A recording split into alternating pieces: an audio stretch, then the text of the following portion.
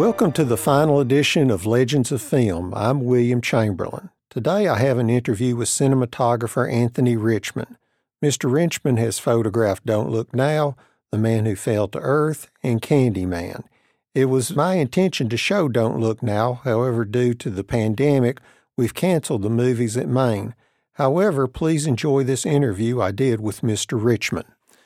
Film critic Harlan Kennedy once wrote, "Nicholas Roeg talks in the same style that he makes films, with a restless, fragmented, quicksilver passion. There is no straight line of thought in his talk or in his work, rather a magnetic field in which bits and pieces fly around a firm center. He won't pinpoint the center for you. You have to find it yourself."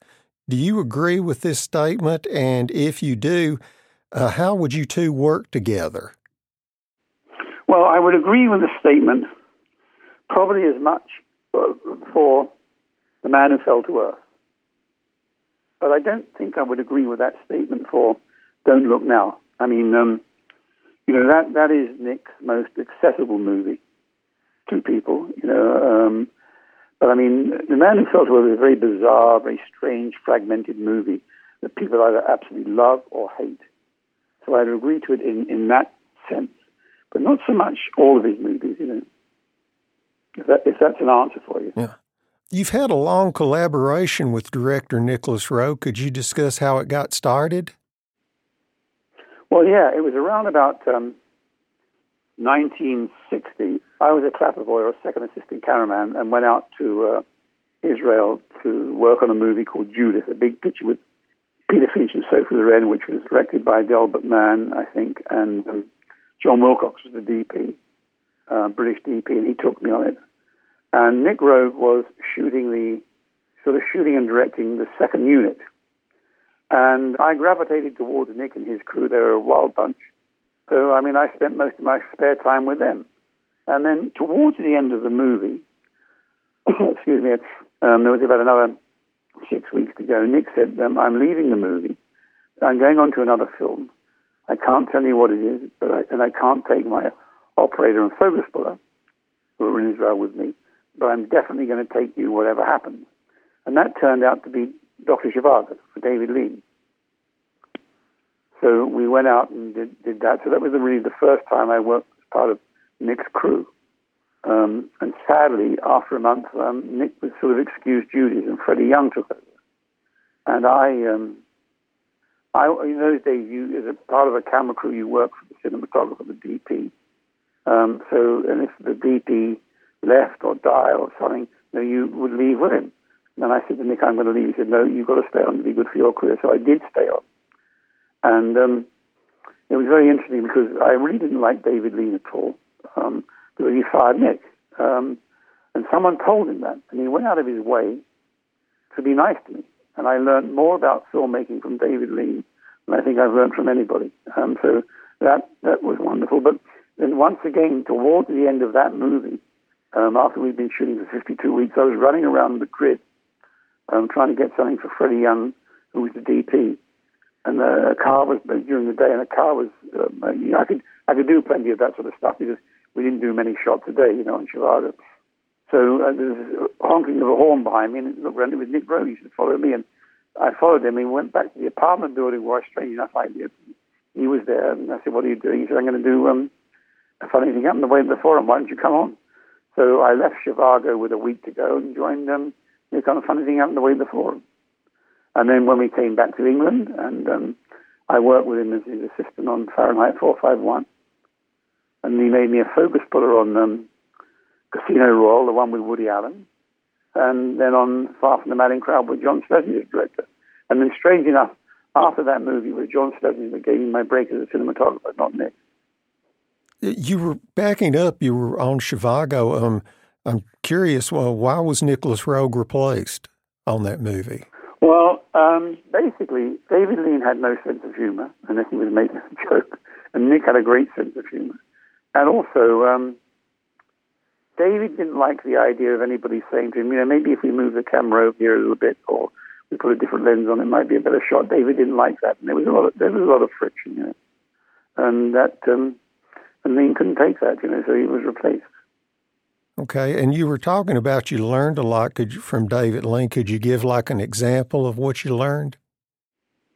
Well, I mean, everything, every single, as a cinematographer, I mean, learning as a cinematographer from a director, every single image, every single frame of film had to be perfect for David Lean. A lot of thought went into everything. And yes, he was a hard taskmaster. He was tough on his crew, all the crews. But I mean, it had to be his way or the highway. But listen, look at the movies he's made. He's a wonderful, wonderful filmmaker. And I did learn a lot from him. I mean, I learned a lot about composition. I learned a lot about lighting from Freddie Young, who was the DP on that movie. And also, in those days, we didn't work as fast as we work now. I mean, and then they took me under their wing, and I could ask them questions. It was just a wonderful, what a wonderful experience, and it really helped me in my career. And I learned a lot watching Freddie work with David and how they worked together as a team. And then, after we came back to London, I pulled focus on Far From the Man in Crowdstick. Nick went off to Hollywood to do Me and the Archduke of Julia, which Dick Lester directed. And obviously I couldn't go with him as an assistant. He wouldn't take an assistant to America. And John asked me to do a couple of extra shots John wanted on Far From the Man in Crowd. And then I went down to the West Coast in England and did those with him. And they were all exterior, nothing special, but he liked them. And then that 6-day war in Israel started in June '67. And John was going out with Wolf Mankiewicz to make a documentary. And he asked me to shoot it. So that was the first thing I ever shot. So it was John that gave me my break. And then I came back, I was a DP. And then I had another big break. I did a movie for Basil Dearden called Anyone I Laugh, which was the first big feature I did in 1967. And then I went back with Nick around about 1970. I went out and shot the second unit of Walkabout for him. I have to say that was I was full of trepidation there because Nick was a good DP, and he left me alone. And he just said, "I'm going to give you a couple of words of wisdom, and it's up to you. Just don't be frightened of the dark." And that was the best thing he could ever say to me, because Venice at night is very, very dark, and we made use of the darkness and shadows. Okay. You mentioned a little before you worked on Fahrenheit 451, which is the only English-language film of director Francois Truffaut. And Nick Roeg, as you said, was the director of photography, and you worked on that movie. And I've read, and I don't know if this is true, that Nicholas Roeg had a strong influence on that movie, like meaning he actually helped co-direct it. Is there any truth to that? No, he didn't help co-direct it at all. Okay. No, Francois was wonderful. He was a wonderful man, a very gentle, kind man, and he knew exactly what he wanted. Okay. I mean, they might talk about different images and things like that, but he certainly did not co-direct that movie. Okay. Don't Look Now was filmed in Venice, and Nicholas Roeg, I think, described it as a city of waterways. And what was the most difficult aspect of making that movie? Well, everything was difficult, quite frankly. I mean, first of all, it was a very low-budget movie, and we shot it very quickly. We did the 4 days in England, the farm where the little kid drowned and the horses and things like that. And the school, we did all that in England for the first 4 days, just before Christmas. We struck very, very lucky there because we had that, though it was cold, we had that wonderful, very low, watery sunlight, which was just perfect for the scenes. And then we went out to Venice just after the New Year, and we prepped for a week, and then we started shooting in February. Venice is I've shot all over the world. I've shot in jungles, I've shot in deserts. Venice is, the hardest place I've ever worked in, basically because there's no trucks. Everything's got to go by boat. So that in itself sorts a problem in so much as that, you might be shooting in some of those big buildings, and we had the arc lamps there, and suddenly it would all go dark, and everybody would be running around. And what would happen is they'd reach the limit where they would have to stop shooting for half an hour and move the barges with the equipment and the generator either into a canal or out of a canal before the tide came, and otherwise they wouldn't get it out for 24 hours. That's why it was those sort of things. And we had a complete Italian crew who didn't speak English, just Nick Roeg and I, and a focus group I took from London. And then we shot remarkable for that movie. We shot it in 6.5 day weeks. We work for 4 or 5 hours on a Saturday morning. Do you have a favorite moment in Don't Look Now that you photographed that, man, I really nailed it? Well, I mean, I think that there's a lot of I think for Don't Look Now, it's the only film I've ever worked on. Everything starts out to be really good, and you hope it's going to be great, but you're never totally sure, how a movie's going to turn out because you're so close to it. But I knew that after we'd been shooting Don't Look Now for about a week, that this was going to be something special. I think the stuff I'm very proud of is the night scenes in Venice, because they are really, really hard to do. I mean, we didn't have massive condors like they do now. You had to get lamps across the canal, and the guys would put big ladders across the canals and go up and clip them to buildings. And I think that the use of the shadows there was wonderful. And it was hard, but I think we did a good job, I really do. I think that the other scene that for me was pretty impressive was the scene at the beginning when the little girl drowned. I mean, that was pretty wild to shoot. I mean, to have that little girl go under the water like that. I got into the lake with a camera with Donald when he went under, and then we went to a little zinc tank we had in the barn and filled it full of water on that farm. And then we got in, and the little girl went underwater, and Donald lifted her out, and that was pretty emotional. But I think that the wonderful thing about Don't Look Now is I think it's a whole mixed movie. It's very accessible, and it's a wonderful movie. It's a really nothing to do with me doing it. But it's a wonderful movie. It's a great story based on Daphne du Maurier's short story. Edward Bone's got a great script. I think the other extraordinary thing that I was very impressed with was the shooting of the love scene. I mean, that's still considered by today's standards to be one of the best love scenes ever shot. Love scenes are really hard to do. Typical James Bond type love scene, tracking across the floor with some underwear and moving up to the bed and going along a leg and seeing the woman there with James Bond, that sort of stuff. Why this was so good is it wasn't put in for any form of titillation. It's an integral part of the story, and that makes a huge difference. It's the first time they've made love since the child died. And what has happened, these things of shooting a love scene, is you've got to have, the director and cinematographer have got to have the trust of the actors. Because although still people say that you made love on the screen, but they didn't. They really did not. There were only 5 people in the room. There was Nick sitting back in a chair in a suite in a hotel. What had happened was we used the Balguamo Hotel in Venice for the apartment where they were living whilst in Venice. And we'd shot the bathroom scene the day before. And Nick said, take a camera home tonight from stock. We're going to come back and we're going to shoot the love scene tomorrow, but no one's going to know. Even the producers didn't know we shot that scene. So we went into the bedroom about 2 o'clock in the afternoon on the Saturday. I put 4 little lights around the room, or 3 little lights around the room. And Nick gave me one setup he wanted, which was when Donald rolls her over and opens her dressing gown and starts kissing her face and goes down past her breasts. And he wanted him to go out of shot. And when he went out of shot, I was to move in over Donald, who was on the floor somewhere but by me, into a nice close-up of Julie, which I did. And then he just said, keep shooting. And we just shot. We shot in about 30 minutes. We did it in 2 rolls of film, which is 8 minutes of film, with a very noisy camera going like a machine gun and an Arriflex 2C, no sync sound.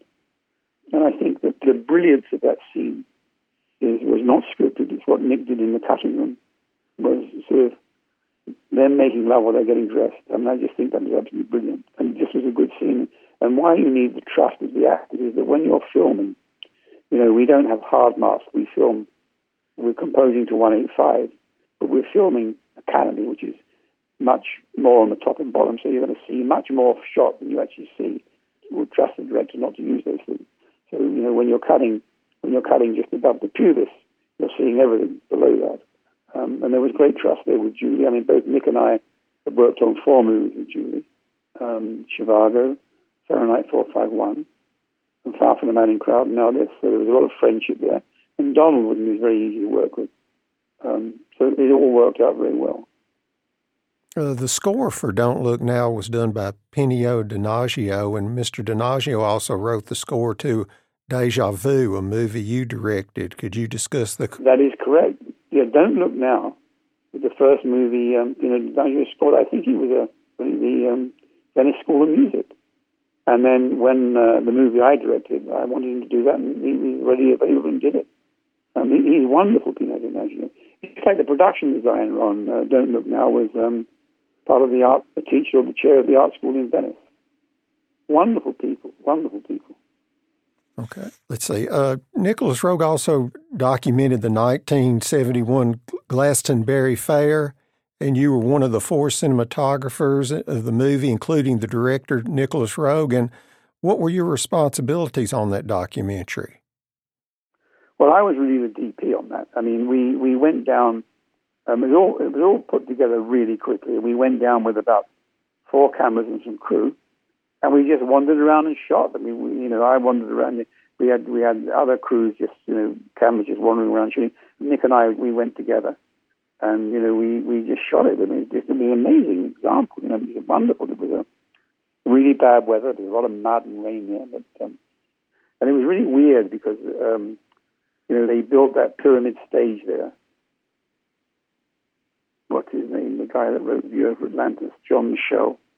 He reckoned if you put wherever they built that stage, if you put a electric drill down one side and kept drilling through the earth, you'd come out in the Great Pyramid in the Tomb of Giza or something like that.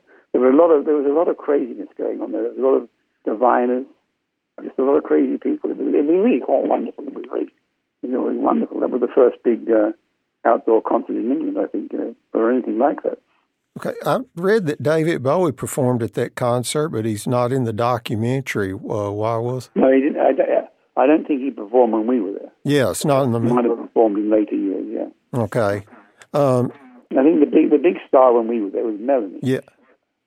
Okay. You were also the cinematographer on Let It Be, and this film includes the last public performance of the Beatles, and the concert took place on the rooftop of the Apple building. What was the difficulties you had in filming that scene? Well, there was no difficulties, really. What had happened was, Michael Lindsay Hogg directed the movie, and I'd worked with him prior on the Rolling Stones Rock and Roll Circus, which we shot on tape. So I had to use television operators because it was the pedestal cameras.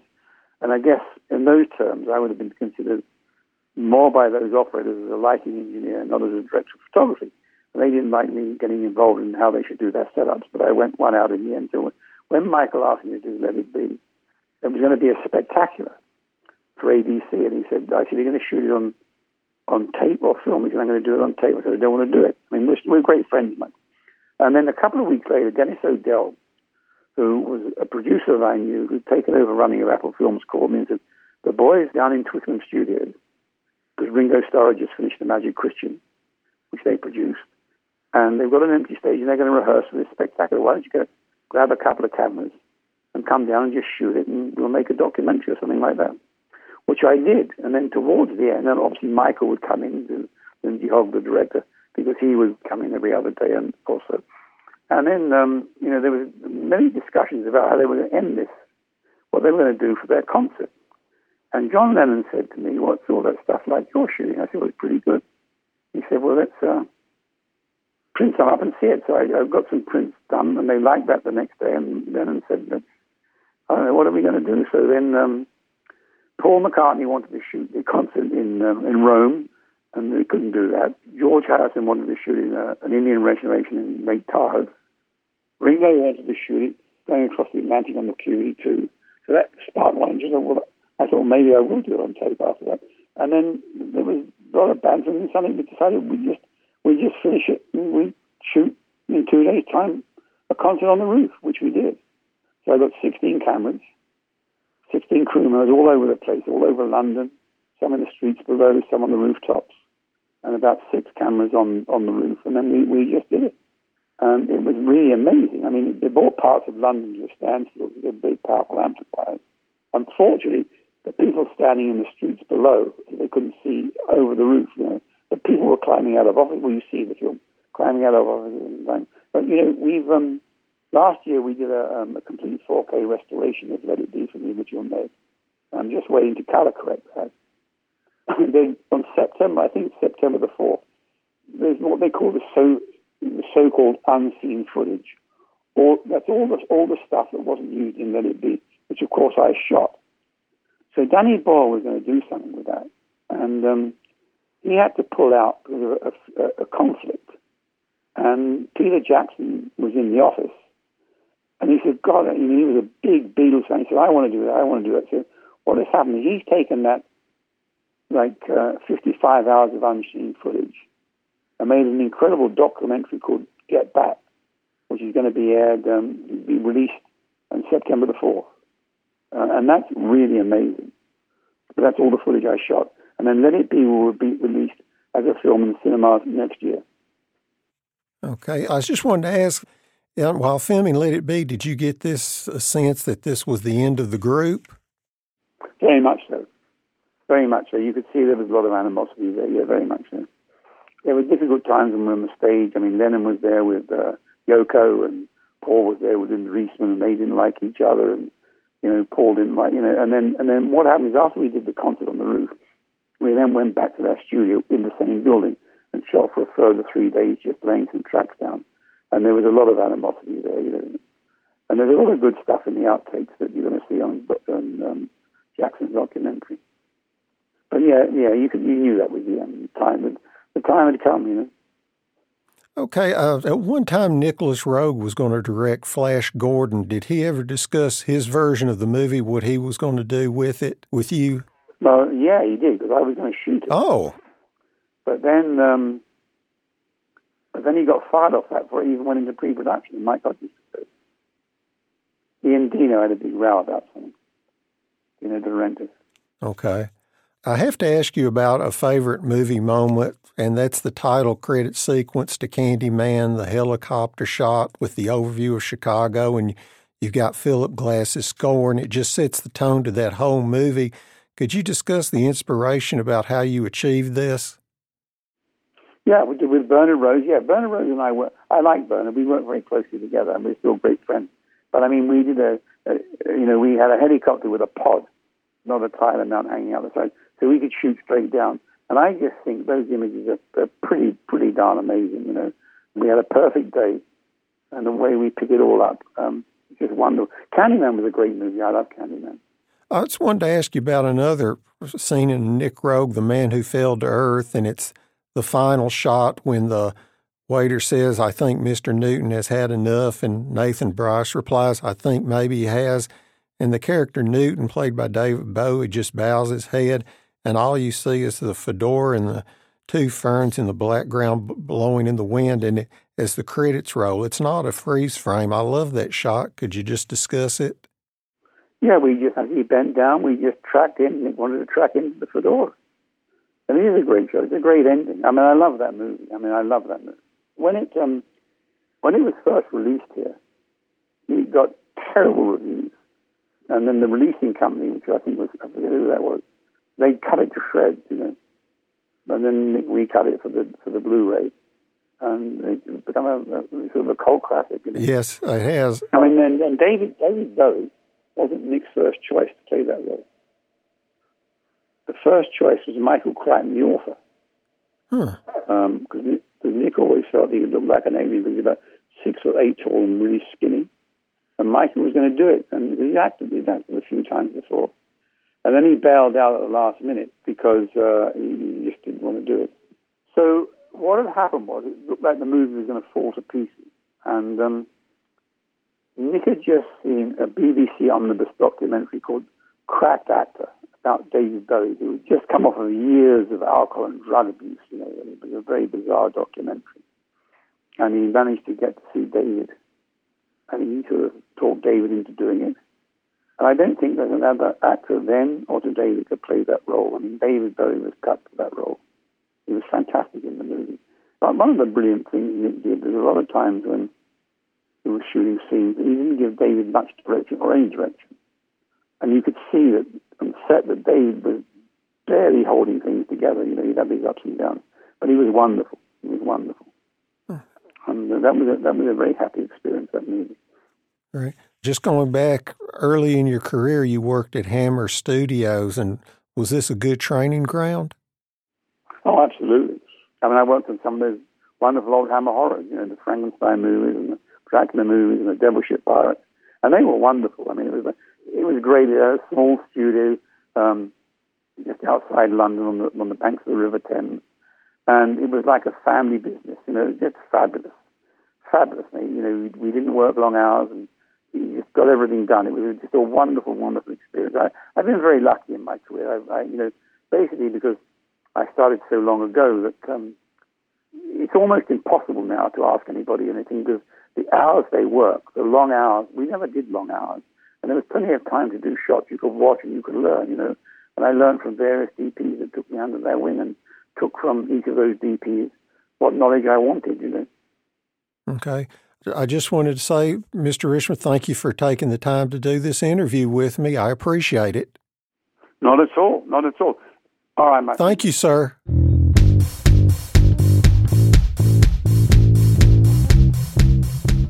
I would like to thank Mr. Richmond for granting me the interview. I said in my introduction that this would be my final interview.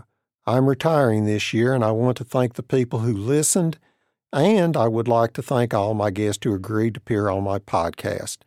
I would like to thank the audio-visual specialist who handled the technical aspects of the podcast, Clint Tatum, Michael Lusk, and Forrest Eagle. Also, I must thank my boss for the past 19 years, Crystal Dean, whose invaluable assistance and support helped make the podcast possible. I would like to thank Crystal for tolerating me for the past 19 years. I knew I had a good boss when I loaned her my copy of Miss 45, and she liked it. And final, I would like to quote Jean Cocteau, "Long live the young muse cinema, for she possesses the mysteries of a dream and allows the unreal to become real." Today's music is from Don't Look Now by Pinio Donaggio.